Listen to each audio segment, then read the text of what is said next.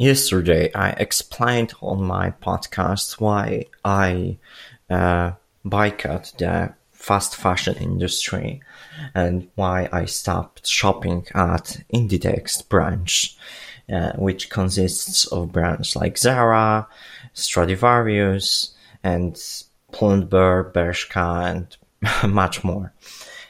Today, I would like to give you some tips. How can you avoid doing this damage and still enjoy fashion because I really like composing my outfits and stuff, and I don't think that I lost any joy. It's actually otherwise. I gained much joy right now that I know that I'm in my fashion, that my clothes are ethical, that I'm happy with myself, and that I can honestly say that I wear something I'm proud of.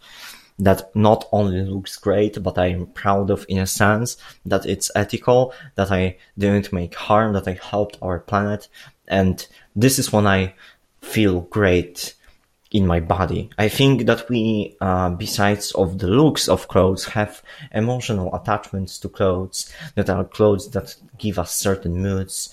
There are clothes that are older and we have great memories with them.